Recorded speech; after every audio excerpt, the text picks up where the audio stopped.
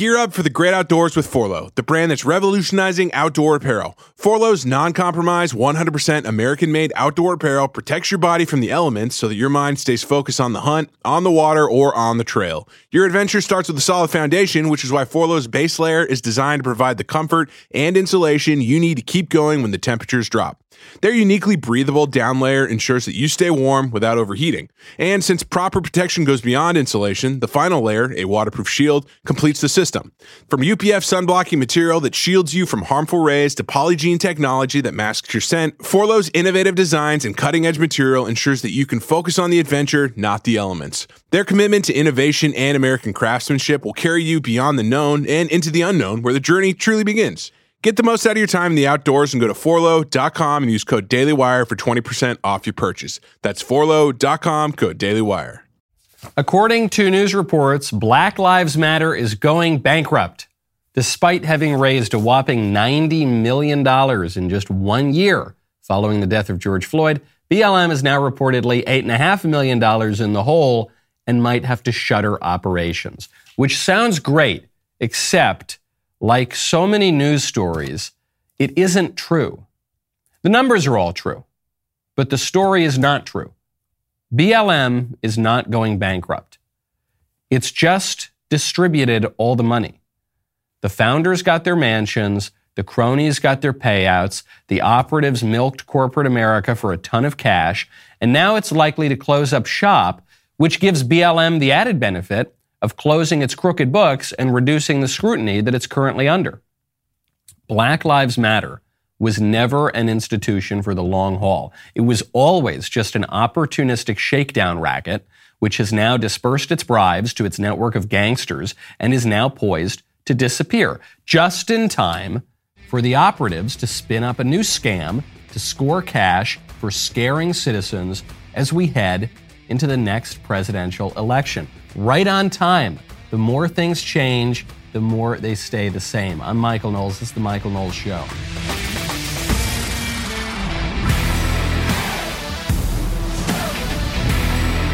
Welcome back to the show.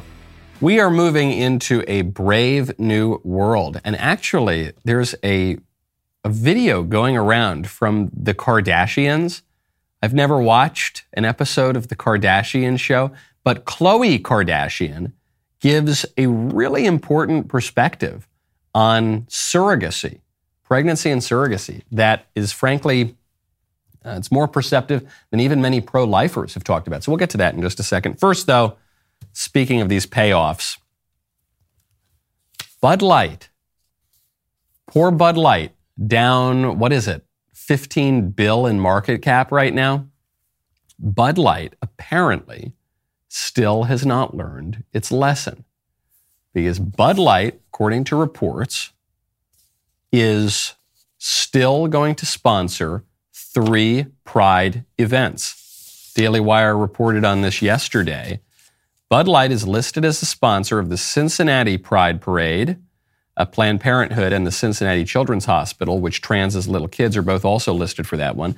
In St. Louis, where Anheuser-Busch is headquartered, they are the presenting sponsor of the St. Louis Pride Parade.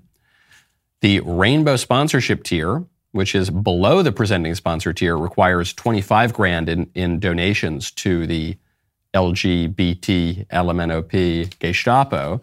So who knows how much Anheuser-Busch is paying there. And then they're also listed as a diamond sponsor of Stonewall Columbus, which organizes and hosts the annual Columbus, Ohio Pride Parade. It's not an accident. It's not an oopsie daisy. It's not some rogue VP of marketing named Alyssa, whatever her name is, going rogue. And don't worry, we've put her on leave. So you normal people who don't want us to trans your kids, you can buy Bud Light again. No, this was a decision made from the top, not just the top of Bud Light, the top of Anheuser-Busch, the top of AB InBev, because we know, I had a long Twitter thread about this the other day, that AB InBev is totally on board with ESG and with GARM and with all of the global multi-industry standards that say that these companies are going to back the Pride movement and transgenderism and all the other sexual radicalism. In a way, I feel bad for this marketing executive, Alyssa Hirschenfeld or something like that, because she took the fall for an issue that was obviously directed from the top down. And so they haven't learned their lesson, which means that conservatives need to keep up the pressure. This is working. We have seriously damaged Bud Light. We may have destroyed Bud Light permanently as the best-selling beer in America. You're seeing this a little bit now with Target.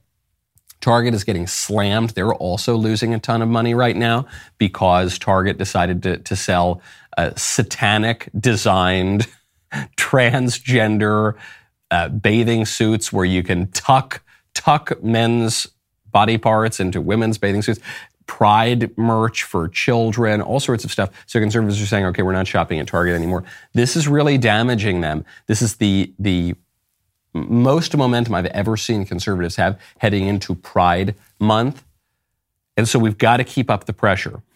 Matt articulated this very well the other day, but it's been a motivation and a goal that we've been talking about for some months now, which is we need to make that rainbow flag absolutely toxic in corporate America and among politicians.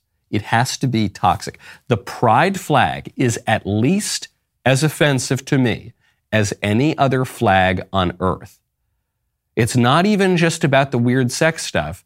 Pride is the symbol of the deadliest of the 7 deadly sins. It is the queen of all vices. It is the sin that made Satan fall like lightning from heaven and kicked Adam and Eve out of the Garden of Eden. It is just pure evil, okay? If you live your life according to pride and all of the subsidiary sins and vices that go along with that, you're not going to flourish. You're not going to have a good life. And a society that exalts pride above every virtue, that makes a virtue out of the deadliest of the 7 deadly sins, is not going to be a good society. And so any establishment that is flying that flag out its window, you should not frequent that establishment. Any politician who waves the pride flag as a matter of his campaign, you should not vote for that politician. You should not donate a penny to that politician. I know that I'm preaching to the choir, but we need a little bit of encouragement here, I think, because a lot of people thought, well, we can't boycott every company. And sure, you can't boycott every company, but you can target, you can seriously damage the profit margins of companies that are embracing this stuff in a particular way. We've done it. A lot of people thought it wasn't possible, and then Bud Light lost a ton of market cap, and then Target is in shambles and is scrambling to make sense of this. The LGBT movement went too far over the past few years when they've tried to trans the kids. Public opinion is overwhelmingly on our side. We still have a decent amount of economic power. The political class, at least in some corners of the right, is finally following suit. Keep up that pressure. That pride flag should be understood by everybody in this culture as being absolutely political poison. The people who fly that flag in politics and corporate America should be made anathema. We got to talk to each other about it. When you want to talk to each other, you got to check out Pure Talk. Right now, go to puretalk.com/Knowles. Do you remember the last time you got a free phone? Started out feeling great, right? And then came the hefty activation fees, the 4-line requirements, and of course, that binding contract. Pure Talk is giving you a free 5G Samsung Galaxy phone without the feeling that you've been duped. When you switch to Pure Talk's unlimited talk and text data plan that comes with a mobile hotspot, you will get a 5G Samsung Galaxy for free. That's right, unlimited everything at a fraction of the price of Verizon, AT&T, or T-Mobile. Here's another thing. You'll be on America's most dependable 5G network. How do I know? Because I am a customer. Make the switch to Pure Talk, the cell phone wireless company that I'm proud to stand behind because 1, they have a great service, and 2, they're proud to stand behind our mission at the Daily Wire. Pure Talk's U.S.-based customer service team will help you make the switch in as little as 10 minutes, and you can even keep your phone number. Go to puretalk.com/Knowles, K-N-W-L-E-S, for your free Samsung Galaxy when you sign up for unlimited talk, text, and unlimited data. puretalk.com/Knowles. Pure Talk, wireless for Americans, by Americans. Speaking of the LGBT movement, I have seen the most disgusting story and most disturbing story that I have seen in at least a week. I don't know. At least this week. We touched on it a little bit earlier. Now more information is coming out. This is from the Post Millennial. A transgender mother appears to feed a newborn baby with a milky substance that he claims were secreted from his pecs, I don't know, from his chest, after injecting himself with a bunch of hormones. This trans TikTok user who calls himself Naomi. We played the clip earlier this week of him saying, I've taken enough poison that I can now secrete some kind of fluid from my chest, and that makes me feel that I'm a real woman because I feel like I'm producing milk. Now, this man has also come into possession of a baby, which is extremely disturbing. And then this guy posted images of him feeding whatever substance he has produced to this baby in a bottle. Very, very disturbing. This man, who I don't know what his real name is, he calls himself Naomi, he referred to this as a cow achievement, that he's been able to produce some substance that simulates milk. And he's very pleased that he's now a mother, in his own words. He calls this queer joy.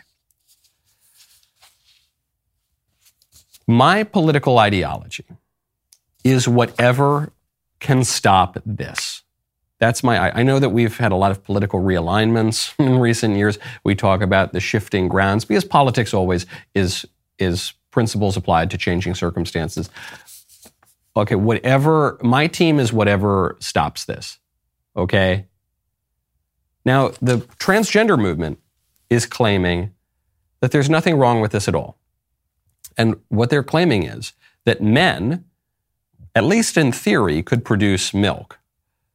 Men have at least a small amount of all of the tissue that is required to produce milk. And so if you inject a man with enough hormones, enough synthetic chemicals and poison, he can trick his body into thinking that he's a woman, at least to some degree, and he can produce a substance that at least resembles milk. And even though the scientific authorities have in no way signed off on the safety of this substance and have urged caution and said, no, this should not be given out to children, we can at least kind of pretend that it's milk. Don't you know, you troglodyte conservatives, that men actually can lactate? Yeah, sure, we got to inject them with a ton of poison to make that happen. But don't you know it can happen? You guys clearly, you didn't take your science class. Okay. Let's say that whatever milk-like substance is produced by this man injecting himself with hormones, let's say that it were basically considered safe for babies. Let's say that. We don't have a reason to believe that now, but let's say in the future we do figure that out. Even still, looking at that picture and if you're just listening to this show, you're lucky. But for those of you who are looking at this guy with the purple wig on, who's mutilated his body and then is holding this baby, he's allowed to be in possession of this baby, and then he's feeding this baby this weird stuff that's come out of his chest. We all know there's something wrong with that. We all know, including and especially the transgender movement. They all know there's something wrong. They have mirrors, okay? Even though they have defects of perception, they know. We all know, okay? And this is an important lesson in politics. We have been told to eradicate every last prejudice that we've ever had by the political left. Now, of course, the political left then just reinserts a whole bunch of new premises a whole bunch of new prejudices, rather, that are far less rational than the other ones. But the whole project of modernity tells us that we need to be able to write a perfectly rational treatise for every single thing that we do. But of course, no one can operate that way. You can't wake up in the morning and say, hey, should I have a shot of espresso or a latte or a cup of drip coffee? I don't know. Let me examine all of the pros and cons for each. Let me write a long essay on which type of coffee is the best. Let me see, should I have dark roast or blonde roast? Well, you would never get out of bed. Should I use this toothpaste or that toothpaste? Let me rationally analyze and give the perfect rational arguments for all of them. No. We operate very often on instinct. We operate on tradition. We operate by habit. We operate by prejudice. Prejudice is a good thing. There can be unjust prejudices, and so you want to make sure that you're using your reason and your will in a way that will give you a flourishing life in society. But we need prejudice. Prejudice is not necessarily a bad word. In fact, most of the time, it's a very, very good word because we just make judgments based on all sorts of reason, including something that the ethicist Leon Kass articulated very well, which is the wisdom of repugnance.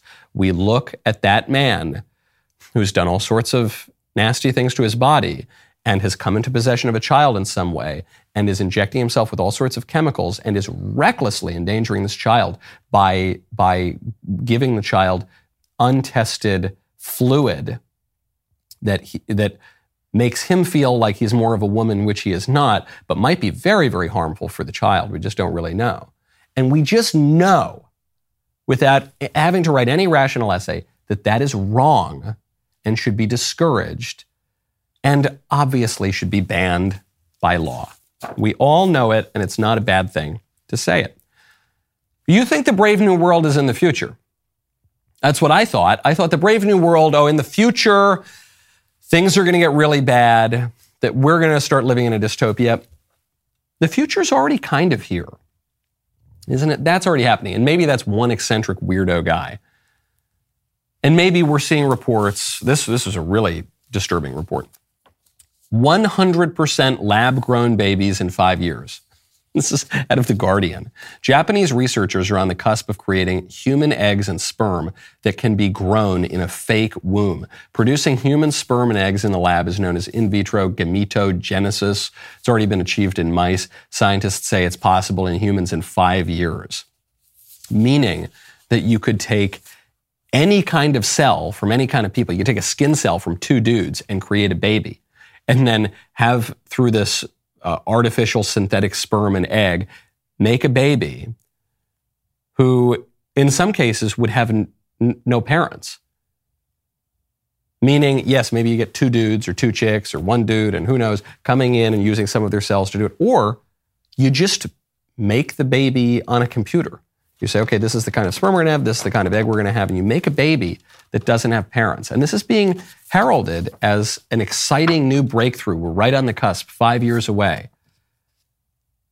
In other words, the headline is, scientists so excited, scientists looking forward to producing a human being with the intention of depriving that human being of a mother and a father for no other reason than to satisfy their own morbid curiosity and to make themselves into gods. And we're supposed to celebrate this. Since modernity kicked in, after the scientific revolution, after the Enlightenment, there have been a lot of technological advancements, but there's been a complete collapse in ethics, theology, morality, and philosophy. There's been a collapse. We don't know anything anymore. We don't know who we are. We don't know what a man is. We don't know what a woman is. And that's a very dangerous combination. That's very, very toxic. Because we end up in Jurassic Park. Jurassic Park is, in fact, in many ways about this problem. It's also about big, scary dinosaurs running around. But it's in many ways about this problem. That's the deeper message, which is what will happen in society if we achieve technical knowledge such that we can do the sorts of things we've never been able to do before, but we lose the moral and philosophical and theological wisdom to understand when we shouldn't do certain things. And it's not just off in the future. This kind of stuff is happening right now. I've got to start watching The Kardashian Show, I guess. The only reality show I've ever really liked is Jersey Shore, because I just know those people. I grew up with those kind of people. And I've got to start watching The Kardashian Show. This was one of the most serious and nuanced discussions of the issue of surrogacy that I've seen anywhere on television, and it came from Khloe Kardashian. Do you feel less connected? Mm-hmm. This is not easy. I definitely buried my head in the sand during that pregnancy, that I didn't digest what was happening. And so I think when I went to the hospital, I really think that was the first time that really registered. And it has nothing to do with the baby. It's just, you're like, okay, we're having a baby and this is my son and I'm taking him home with me. I definitely was in a state of shock, I think, from my entire experience in general. Don't stop. I felt really guilty that this woman just had my baby and I take the baby and then I go to another room and you're sort of separated.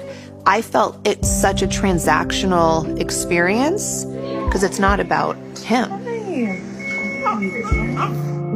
I wish someone was honest about surrogacy and the difference of it, but it doesn't mean it's bad or good. It's still great. Okay. And there it is right at the end. That's the required endorsement of the sexual revolution and all this progressive insanity. But the entire segment, the whole argument, says, no, surrogacy is obviously terrible. There's obviously something deeply wrong with this. And here's why. And here's how I felt it, and here's how I bet the surrogate mother felt it, and here's why it's so wrong for the baby, because procreation is supposed to be about the baby. The only person to be said to have any real rights in that is the baby, is not us. But I've had trouble connecting with my child now as a result of this. I feel like I just discarded this woman. I just rented this poor woman's womb, and then I throw her out, and I take the baby. It didn't occur to me that the natural process of pregnancy would get me prepared physically and mentally and spiritually to have a baby. I didn't have any of that. I just drove to the hospital one day. I just realized, oh my goodness, I'm having a baby. And it's been so hard. And I wish people were honest about how terrible surrogacy is. But I mean, it's great though. But it's great though. I know I have to say that because I'm a mainstream figure on television. But it's not. It's not great. It's obviously wrong. And I see why people have been tempted to do it. I see why why all sorts of temptations exist. People are tempted toward things that are bad because it seems like there's some goodness there, or because they feel a little bit desperate, or because they're constrained in their lives. And so I get it. I understand the temptation to surrogacy. But good ends, the good end of having a baby, do not justify immoral means. And when we engage in immoral means, I mean, you see this throughout the Old Testament. Some of the greatest figures in the Old Testament start to cut corners and start to fall into temptations and start to say, oh, well, I can't have a child with my wife, or I'm going to have a child with her handmaid. Or, okay, I can't get this victory that I want. Okay, I'm going to cut a corner over here. And it never works out. Things begin to spiral out of control. We are simply not smart enough to be able to account for all of the externalities, to account for all of the unintended consequences of these sorts of things. We think we are. We flatter ourselves in rationalist modernity that we can reason through every single little thing. In fact, we're far less capable of reasoning through all of these consequences than human beings were even 400 or 500 years ago. We don't possess even the sophistication that people had then. And then they had a much healthier dose of humility and recognized that it might seem fine on a sheet of paper to say, okay, I'm going to rent this poor woman's womb. She's going to deal with all the difficult parts of pregnancy, and then I'm going to go pick up my baby at the baby store. But gosh, it just seems so transactional. And isn't there something deeper to human life than mere transaction? Modernity, liberalism tells us that we're all basically just consumers. We're all just economic creatures in a marketplace. And I pay you for this, and you give me that good and service, and the left believes that, and even the right, large swaths of the right believe that. But it's not true. You can't just make every aspect of our lives into some economic transaction. This is what the great conservative Edmund Burke warned about when he warned of the economists, sophisters, and calculators who had taken over the world. These are not merely economic transactions, especially when we're talking about the relationship between a mother and her child. Listen to Khloe Kardashian. She makes a good argument. These things are falling apart. By the way, folks, we are going to need to prepare for what could come, and that's why you got to check out My Patriot Supply. Right now, go to preparewithknowles.com. I love that URL. It's difficult to trust anything or anyone these days. If you've been paying attention to current events at all these past few years, you know that you need to be prepared for anything. Reality is you might not be able to find food when the next disaster strikes. Right now, My Patriot Supply is knocking $200 off their popular 3-month emergency food kit. Go to preparewithknowles.com, grab this special deal before it ends. Your 3-month emergency food kit provides over 2,000 calories each day for optimal strength and energy in stressful situations. Enjoy a wide variety of breakfasts, lunches, dinners, drinks, and snacks. Do not put off your preparation any longer. Tomorrow might be too late. Go to preparewithknowles.com, save $200 on the 3-month food kit. You will also get free and fast shipping on your order. Preparewithknowles.com. That is preparewithknowles, KNOWLES.com. Head on over there right now. You know, with Father's Day coming up, I've been thinking about how grateful I am that my father did not become a woman. For all of his many accomplishments, the greatest accomplishment might be that he gave me my life, at least from my perspective, and he couldn't have done that if he had become a chick. Without him, I wouldn't be here. While that might be a strange thing to say, we live in strange times, so we shouldn't take the simplest gifts for granted. Show your appreciation and gratitude for your dad making the bold choice to remain the gender that he was assigned at birth with a gift from Jeremy's Razors. Right now, they have a 30% off sale on select bundles and razor starter kits. They're 100% woke-free and unashamed to celebrate manliness. So this Father's Day, do not just give him any gift. Give him Jeremy's Razors, the gift that says, thank you, Dad, for being and staying a man. Thank you for mansitioning. Go to jeremysrazors.com today to take 30% off our razors and not 100% off your genitals. That line still gets me when I read it, and whoever the copywriter is certainly deserves a raise. Speaking of technology, we're seeing election interference from big tech already, and it's not Trump getting kicked off Twitter, and it's not DeSantis getting kicked off YouTube or something. It is my friend Vivek Ramaswamy being kicked off of LinkedIn, which is, I have to say, the most Vivek social network to be kicked off of. That is so, I've mentioned that Vivek and I know each other from college. I was an undergraduate when he was at the law school. We were in similar kind of clubs and organizations to one another. And so at the time, we didn't know each other very well during college, but he had a reputation as being just very type A, very meticulous, very, very intelligent, very serious and ambitious and successful. And he obviously has proven that. He sold a company for a ton of money. He attended the top law school in the country, at least when he was there. It seems to have gone downhill since then. And now he's running for president. He's a best-selling author. You know, very impressive guy. I just love the idea that for Vivek, his kind of doom scrolling, you know, in his free time is that he's just on LinkedIn. This very professional, responsible social media app. And he was kicked off, allegedly, for spreading misinformation. Here's why he was kicked off. I was a bit surprised to get an email noting that my LinkedIn account had been shut down. I wondered why, because actually a number of friends texted me saying they followed me on LinkedIn. That's how they keep up. They weren't able to find me anymore. And so when I had my team get in touch with LinkedIn, here's the response that we got. I'm not kidding. I'm reading from this. Apparently, my third strike was to say this: the climate agenda is a lie. Fossil fuels are a requirement for human prosperity. Those were my three strikes. That got me censored on LinkedIn.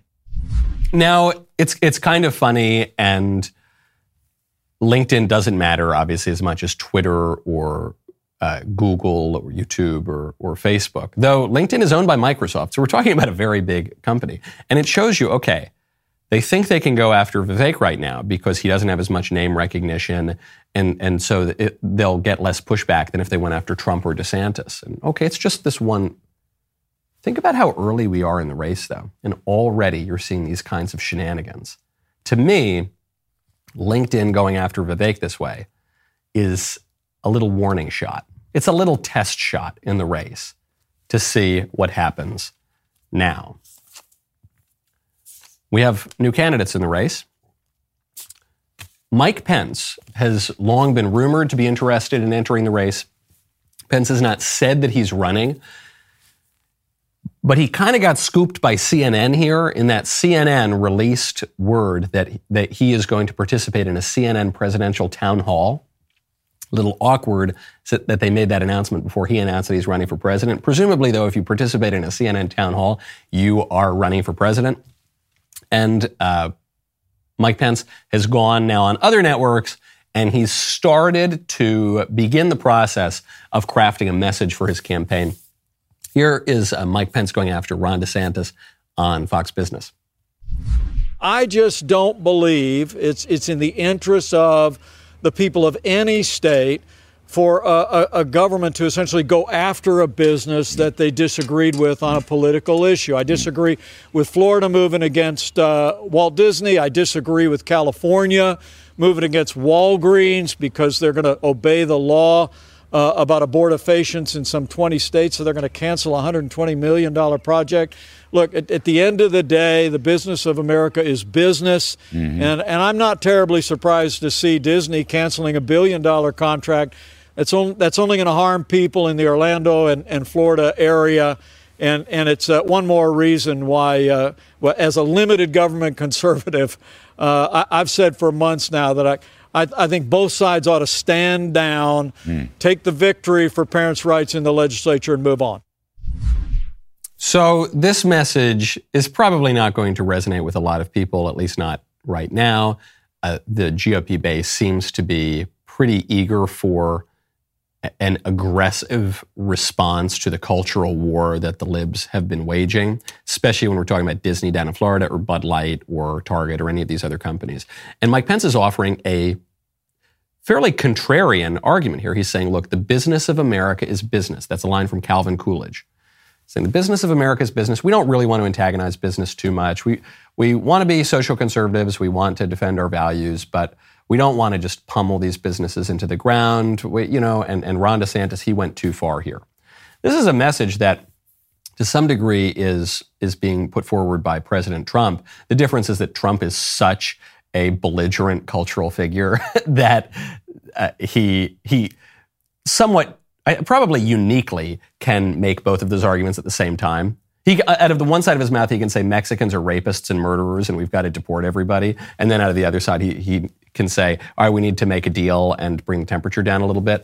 And the other candidates are falling down on one side or the other. So DeSantis is falling down very much on the we're going to pummel Disney into the ground side of things. And Mike Pence here is trying to carve out a new space for himself in the race. And he's saying, look, I'm the pro-business guy. I'm the Calvin Coolidge Republican.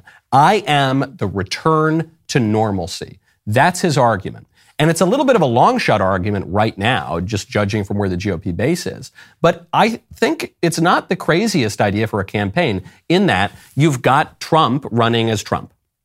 You've got DeSantis running as Trump 2.0. So they're both running in the Trump lane, which is a kind of old right, anti-globalism, to some degree anti-free trade, Pat Buchanan kind of right wing.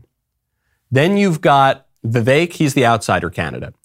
Then you've got Nikki Haley and Tim Scott. They're running a little bit more of a centrist moderate campaign. And Mike Pence is going to run on a return to normalcy. People are going to mock it. He's not doing great in the polls right now. Joe Biden, however, ran the return to normalcy campaign. And the return to normalcy campaign worked out relatively well for him, along with the institutional advantages that the Democrats had. All of that said, though, before we get into mailbag, Quinnipiac poll is out. Trump is absolutely destroying this primary right now. And I know it's early and we've just got these new candidates into the race. Even within the last week, we've seen the entrance of Tim Scott, Ron DeSantis, and it would seem Mike Pence. But it is not even close. So Quinnipiac, which is a fairly well-respected polling outlet, they say that in May, Trump is at 56%. DeSantis is at 25%. None of the other candidates are even close. That means that Trump is up 31 points over DeSantis. And that's from the Quinnipiac poll. You've seen this reflected in other polls with even wider margins sometimes. Now, the reason that number matters is that it's going in the right direction for Trump. In March, Trump was only up 14 points on DeSantis. It was 47-33. Back in February, Trump was only up 6 points on DeSantis. So now maybe that DeSantis is officially in the race. Maybe this will give him a big move to be able to weaken Trump, and then that'll benefit all of the other candidates. But as of right now, this is far and away Trump's race to lose. My favorite comment yesterday is from Buck Frunch. What a name. Who says, with the economy in shambles, boycotting has never been easier. It's true. That's very true. When the economy is very shaky and you've got hyperinflation and you've got wages stagnating and you've got 7% interest rates so people can't afford to buy a new home or move or do much of anything, that is a great time to boycott companies because people don't really have the money to go shop at these companies. Anyway, we've now arrived at my favorite time of the week when I get to hear from you in the mailbag. This mailbag is sponsored by Pure Talk. Go to puretalk.com/Knowles, K-N-O-W-L-E-S, for your free Samsung Galaxy when you sign up for unlimited talk, text, and unlimited data. Take it away. Hello, Michael. I'd firstly like to start off by saying I'm a huge fan of the show. Keep up the good work. But my question is on the subject of pride and it being a sin. I definitely agree that pride is a sin. However, when it comes to talking about being proud of, say, your achievements, or if you are a parent and you're proud of your child's achievements, like, say, your child painted something that's quite beautiful, and you were proud of your child for that work of art, would that be the same type of pride?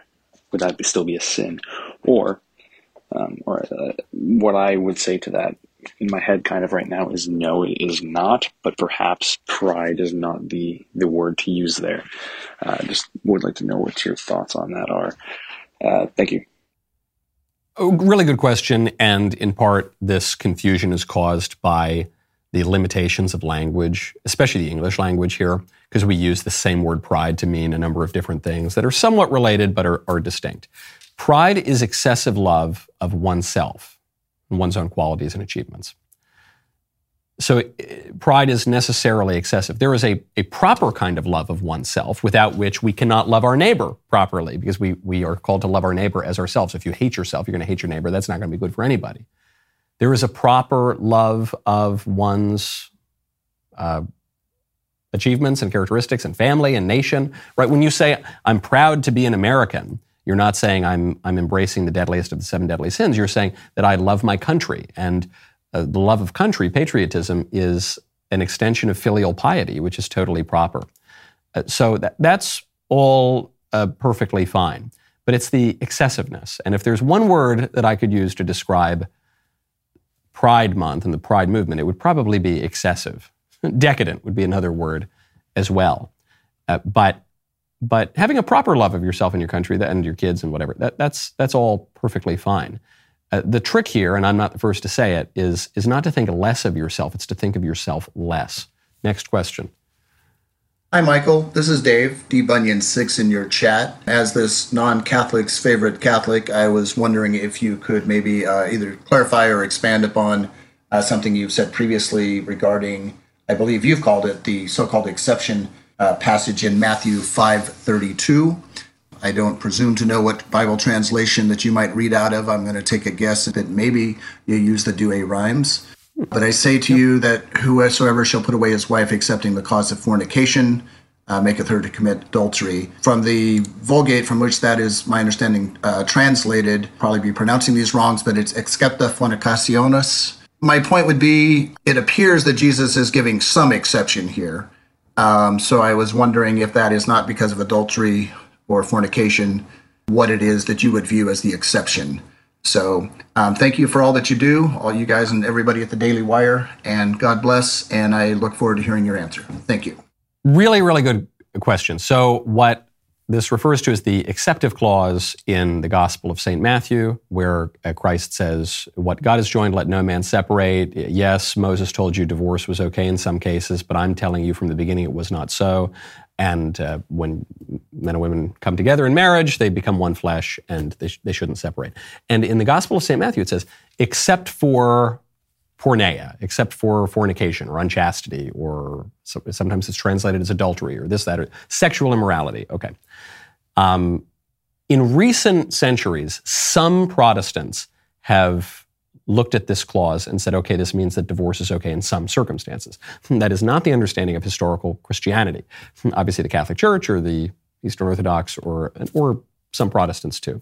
So the question that I would begin with here is not, why do you Catholics hold to, and I'm not accusing you of doing this, I think you're obviously very open-minded on this question, but some people, I think, will look at this question and say, haha, see, there's the exception, good. Why do you Catholics deny that exception, or Eastern Orthodox or traditional kind of Christians? Why do you deny that exception? See, there's my excuse to be able to get a divorce. I wouldn't look at it that way. I would begin with just this question, why is there that exceptive clause there? Where does that come from? Why did Christians not think this meant that you could get divorced? For the vast majority of the history of Christianity, why in some recent centuries have people seized upon that? Where does that come from? When you look at that context, then you have to look at the other Gospels too. There are parallel passages in the Gospel of St. Mark and the Gospel of St. Luke, and yet Those other gospels do not include the acceptive clause. Just says what God has joined, let no man separate. Okay. In the writing of St. Paul in the epistles, 1 Corinthians and letter to the Romans, you don't see this acceptive clause. Just says, no, you can't get divorced. Don't put away your wife. Don't do it. Don't split up. So why is it just here in the Gospel of St. Matthew? I don't know for sure. No one really knows for sure. But some explanations for that have been that St. Matthew is writing for a primarily Jewish audience. Mark and Luke writing for the broader Greco-Roman world.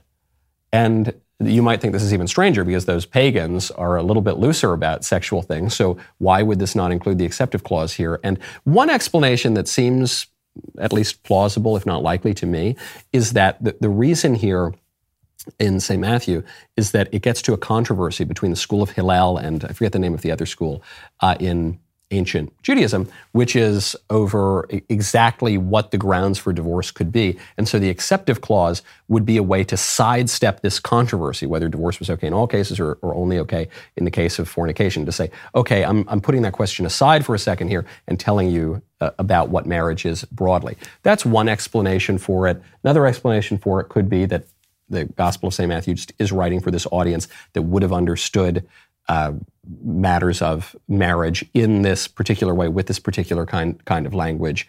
And then more broadly, and I think this applies especially today and has been understood by Christianity for 2,000 years, is that it is making clear that a marriage is only a marriage if it's valid.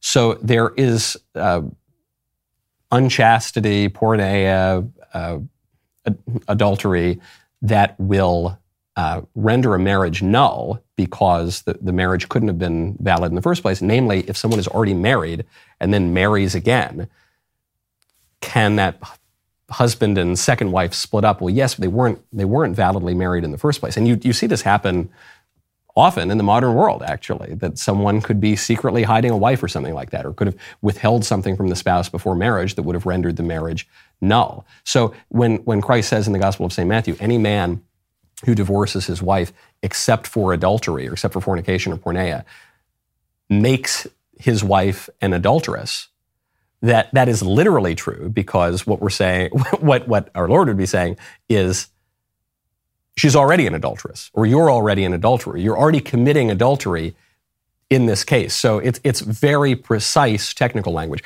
Those are, I don't know, that's like 3 possible explanations for it. But this isn't just a way to kind of weasel out of the question or anything like that. I think that the people who defend the acceptive clause, one, have to explain why it wasn't accepted for well over a millennium, for and many centuries after a millennium. But then also I think they have to explain the parallel passage in Mark, the parallel passage in Luke, 1 Corinthians, and Romans. I think they have to explain the overwhelming majority of the evidence in the Scripture which says that divorce is no bueno. And I think that the traditional explanation is just more persuasive. Okay, next one.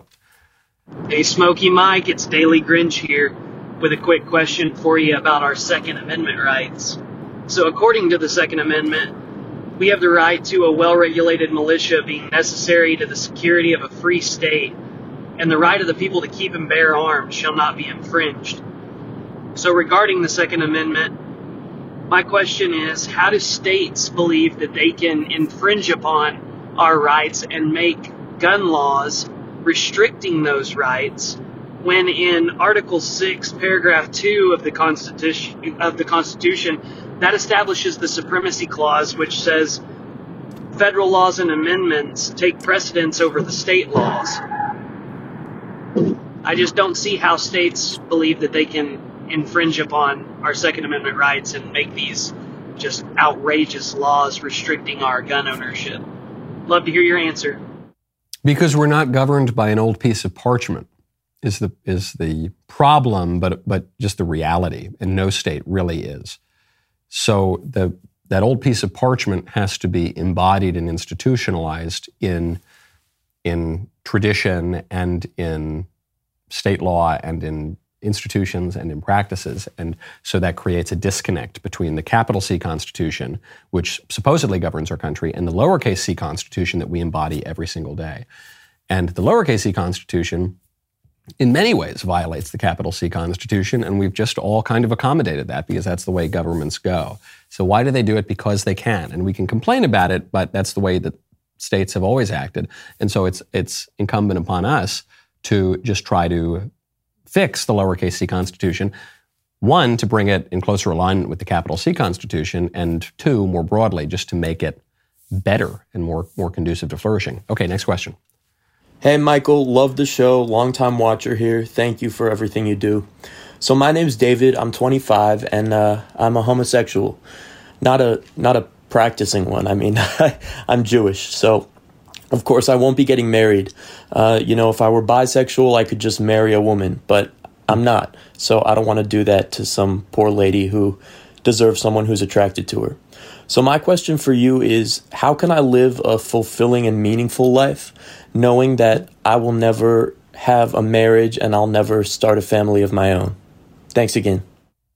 Really good question. Sorry that you're dealing with this difficulty. Many people are dealing with it, though, and you seem to have a good head on your shoulders, and you're really viewing this through your reason and trying to bring your will in accord with your reason. I wouldn't totally write off marriage in that I agree it would be wrong to deceive a woman and pretend you're really attracted to her when in fact you're not. But if you could be somewhat honest about this issue and you say, look, I have this issue of sexual attraction, but life is about more than physical attraction, and I want a family, and I want to live a more traditional life, and I want kids and all the rest of it. And could you accept me, to a woman? I don't know. Maybe a woman could do that. It'd be a hard sell. There's no question about it, but maybe you could do that. And then two, on this issue, you're Jewish, so I can't give you a really sophisticated religious advice here because I don't know really how this works in Judaism. But the Christian view of things is that you don't need to get married to have a totally fulfilling life, and that you can consecrate yourself in your singlehood to God. And people can do that in religious life. You could become a nun or a priest or a brother, something like that, and say, look, I'm not attracted to women, but I'm going to be a celibate, and I'm going to sublimate my desires straight to God, who's the source and summit of all of our desire. Or you don't need to join a religious order. You could just consecrate your singlehood and say, okay, I'm going to live a single life. One thing I would recommend, though, is I would recommend that. I would recommend, obviously, grounding all of your desire and purpose in God. I would also recommend being very involved in your community. We live in an age in which people are all feeling isolated and alienated from society, and community has broken down.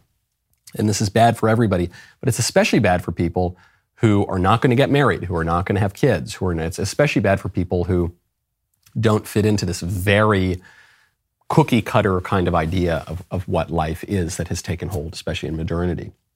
So I'd recommend, your political animal, your social animal, you've got to be around people, even if that means you're not around a wife. But I think you have multiple options available to you. And the modern left wants to say that, well, if you don't just pursue all of your sexual desires, whatever they may be and however they may change, then you're going to live a terrible life of repression and sadness. But that obviously is not true. And I think that you're more likely to live a life of sadness if you don't follow your reason.